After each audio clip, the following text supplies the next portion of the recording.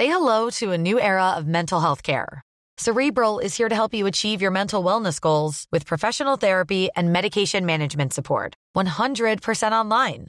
You'll experience the all-new Cerebral Way, an innovative approach to mental wellness designed around you. You'll get a personalized treatment plan from a therapist, prescriber, or both in a safe and judgment-free space. Your Cerebral therapist or prescriber will outline a customized plan with clear milestones along the way, so you can get to feeling your best. With Cerebral, you're not alone in your mental health journey. We're here to empower you to live a fulfilling life. So take that first step towards a brighter future and sign up today at Cerebral.com/podcast and use code ACAST to get 15% off your first month. Offer only valid on monthly plans. Other exclusions may apply. Offer ends July 31st, 2024. See site for details. Ryan Reynolds here from Mint Mobile. With the price of just about everything going up during inflation, we thought we'd bring our prices down. So to help us, we brought in a reverse auctioneer, which is apparently a thing. Mint Mobile Unlimited Premium Wireless. How to get 30, 30, bit to get 30, bit to get 20, 20, 20, bit to get 20, 20, bit to get 15, 15, 15, 15, just $15 a month? Sold! Give it a try at mintmobile.com/switch. $45 up front for 3 months plus taxes and fees. Promo rate for new customers for limited time. Unlimited more than 40 gigabytes per month. Slows full terms at mintmobile.com. You're listening to Borders, audio stories about borders by the people who cross them. I'm Caitlin Pierce. I met Nate when I was out with a group of friends. Somehow it came up that he had hiked the entire Appalachian Trail, but he didn't want to talk about it. This seems so weird to me. Every other person I've ever met who's thru-hiked the Appalachian Trail always wants to tell stories about their trip. Nate didn't. Something had happened on the trail, and I wanted to find out what that was. I got in touch with his hiking partner, Jen, too. I heard about it my freshman year of college, and one girl on my frisbee team, she was like, let's do it over spring break. We'll just do a week. We won't pack underwear. We'll pack really light. And I was just like hooked. Like, what is this girl talking about? And she was like, the Appalachian Trail. So ever since then, it's if you're going to hike the Appalachian Trail, you hear about it and you do not get it out of your head until you do it.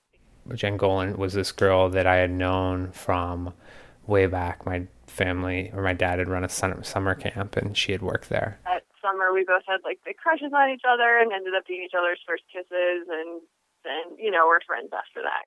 And she just came to mind. I hadn't really spoken to her in years. One September, I was like, you know what? I'm not happy with my job. I'm not happy.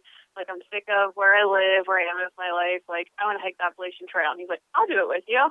I took the time off. I set aside an amount of money. I had subletted my apartment, and it seemed very, very easy what I was going to do. We booked tickets to Atlanta, I guess in January, and then it became real. So the Appalachian Trail is a 2,100-mile-long hiking trail that connects Georgia to Maine. And it generally takes about 6 months for someone to walk the entire thing. I had like the flu or whatever for the first week, and then I have had seasonal allergies, so then that was happening, and all these were hampering me. And then once I wasn't sick anymore, I was like, let's ease into it. But Nate did not have that same mentality. He just wanted to push as far as he could each day. I was realizing my level of performance was higher than maybe Jen's was. I think the third day, it was freezing rain. It was probably 35 degrees, and we hiked for 9 hours. And when we set up tent, my lips were completely blue. I was shaking. She didn't want to hold me back. I didn't want to leave her, but like I was kind of ready to fully experience, what it was to be walking such a distance and how to accumulate as many miles as possible and how to really, explore the limits of myself. I basically just had to put my head down and not even really think about it too much, I guess, because otherwise you would be like, what the hell am I doing? Why am I here? But that being said, Jen was very tenacious. You know, she really went after it, and she really wanted to keep up. I think Nate had this idea in his mind of being like the uber badass of the trail. He wanted to do it as fast as he could, and he didn't care about the journey. He wanted to get to that destination and have it done. And I didn't really have that same mindset. You know, I'd like to learn the different trees and, you know, learn how to eat different things in nature and, you know, meet people and stuff like that. So we kind of clashed a little bit, but we had committed to staying together. I was, you know, still feeling very strongly the pull of New York and developing a mindset that was like, I want to get this done.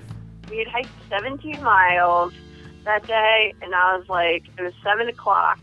Nate's like, we're doing 5 more. Like, we are doing 5 more miles. And, you know, that takes a good, 2 hours or so.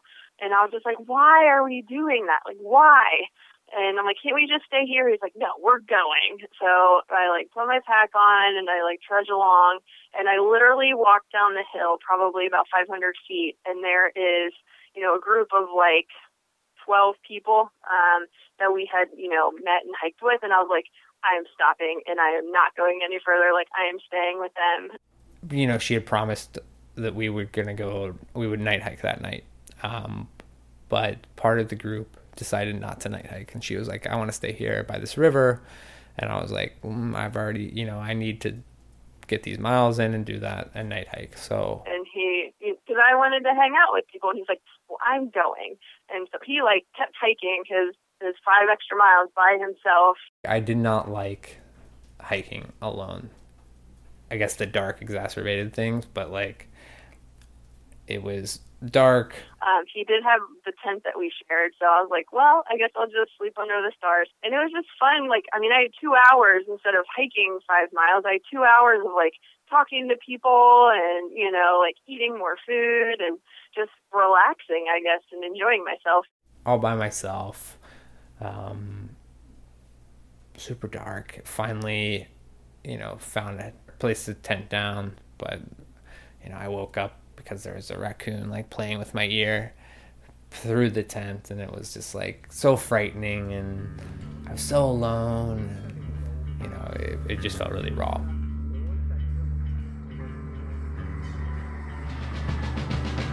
Towards the end, it was me and Nate. We didn't see anyone for 8 days straight. You know, we're hiking 26 miles. It's just the 2 of us. We had run out of things to say. It just became extremely monotonous and just it was I was at my job again, you know, and I was like, this is not why I did this trail. You could feel something was ending because more and more there were things we weren't telling the other person, you know, and we got separate tents. I think the hardest thing is when you reach halfway and you have this huge celebration and then realize that you still have as far as you've come to go. You've gone over 1,000 miles. It's a big deal. You've gone incredibly far and done all these really hard things, and yet you're only halfway. And then the second half is harder and, you know, more challenging in every way. So that was really tough, I think, for her. And probably about 3 weeks later, I had a breakdown. I was like, I can't do this anymore. I can't do this anymore. There was a point where my parents were driving through, and we were waiting at one of these shelters for his parents to come. And I just remember, there were probably 6 other hikers there. And they were like, oh, you know, when did you guys start? And we're like, oh, April 1st. And they're like, holy cow, you guys are going super fast. You know, they had left March 10th or something. So they were just in awe of how fast we were going, and I just wanted to be I don't fucking care. I just hate this right now. And Nate's like, yeah, you know, we're going really fast, and he's really excited about it, and I was just I just want to go home. I found out then kind of that she was ready to quit. She was done, and we decided to go to the beach for a week and, you know, figure it out. You know, Nate is not the most caring person and understanding and that kind of thing. So him being the person trying to make me feel better, you know, wasn't the most effective thing, even though he tried really hard. she ended up going back on the trail, and very soon thereafter, we're still in New Jersey at this point. There was some sort of, separation that happened again. That was like a physical one where I overhiked where we were supposed to meet, and it was just this kind of nail in the coffin. Probably had about 8 miles to hike to this town where my friend was going to pick us up. And so, I'm packing up. I tapped Nate because he's still sleeping. I'm like, hey, meet me in this town, by 11. That's when she's coming to pick us up. And it gets to be 10:30, 10:45, and Nate's not here. So I call him and I was like, hey, my friend's going to be here soon. Where are you? And he goes, oh, I'm 2 miles away. I was like, that's not the right town, Nate. You went an extra 20 miles. And he's like, oh, I guess it did feel like it was pretty far. And so I was just like, oh my gosh, you're driving me crazy. So my friend picked us up, and then we drove the 20 miles to get Nate. And then we went to a pig roast for 4th of July or something, and she bought a ticket home kind of, without consulting me. I mean, she was done. I was like, Nate, I'm not coming back. I told him that. And so the next day we dropped him off. At first it was very symbolic because she got off the trail, very abruptly. And so there was a point where we both have dumped out both of our backpacks, and I'm scared and didn't know how I was going to be without her. So I'm taking way more than I need, probably. Essentially everything that was in her pack I put in mine, and then I'm going to try and do these bigger miles, and I've just doubled the weight of my pack. It was sad, I was like, take care of yourself, be careful, but I was just so happy to be going home. But it was just a quick hug, my friend's waiting in the car. I was like, take care of yourself, and then he was on his way. And so I had this literal weight of her absence put this literal weight on me of her stuff, and I have to carry these things. I think he was bummed, and I don't know. You'll have to get this out of him. So I really don't know if he if he preferred hiking with me or if he preferred not. I do think he was a little bummed that I wasn't going to be there anymore. Really, really pretty awful about it, because not only was that, even when I first heard about the trail, I instantly knew I was not going to enjoy doing it by myself. I mean, that's just not me. I'm not that insular, but I would not have been able to accomplish what I accomplished while still with a hiking partner. So in the end, I see that is the trade-off that worked out. I finished. What people average is between 10 and 16 miles a day hiking. So I was just going to really just try and turn it up for this last part through New York, Connecticut, Massachusetts, New Hampshire, Vermont, and Maine, and just do that whole thing. And I was averaging about 30 miles a day, or trying to do 100 miles every 3 days. So it was very stressful. And every time you got lost, I'd be so upset because I'm losing these hours. I'm going to have to hike. If I went 3 miles out of the way, I have 6 miles total out of the way. I'll lose this time. 6 miles off that average. I have to have 36 miles that day to make it, it got very, very tenuous. So I definitely spent more time lost. I'm sure we made the same amount of wrong turns, but we fixed them much more quickly. There were some moments of real fear, just not when I was not looking for the trail anymore, but a safe place to curl up in a ball. So that was lost. That was really, really lost.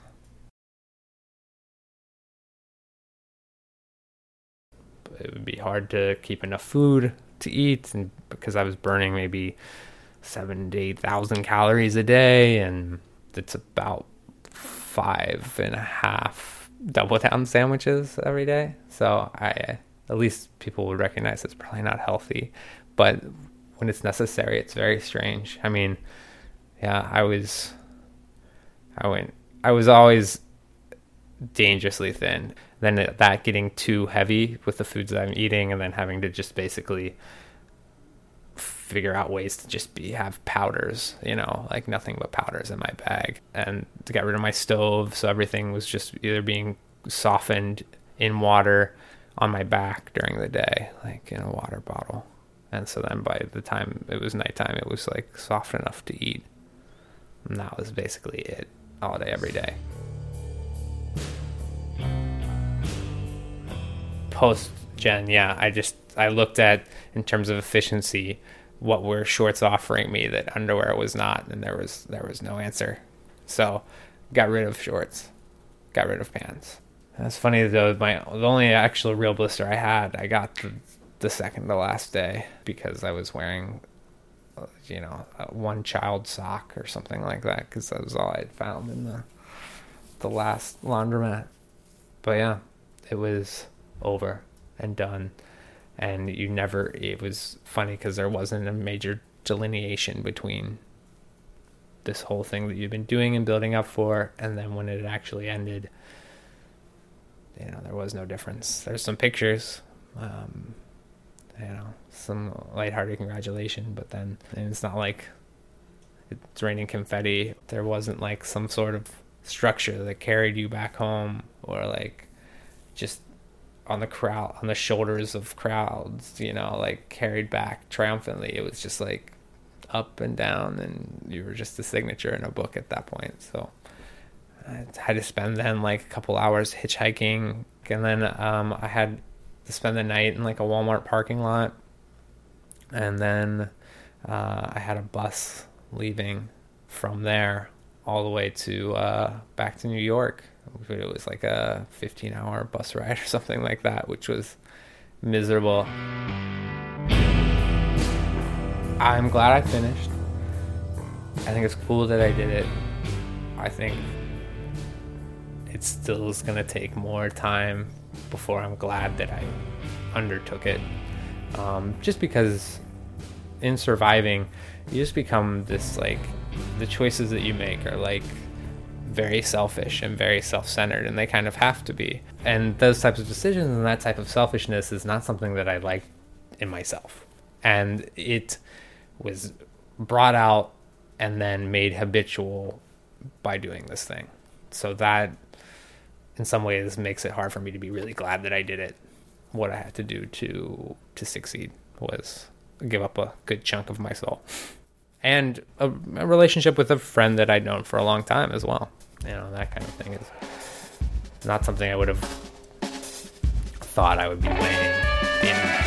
Thank you so much, Jen Golan and Nate Perry, for sharing your story. You've been listening to Borders Radio. Andy Diaz wrote our theme music. I'm Caitlin Pierce. For more stories about Borders, visit bordersradio.org.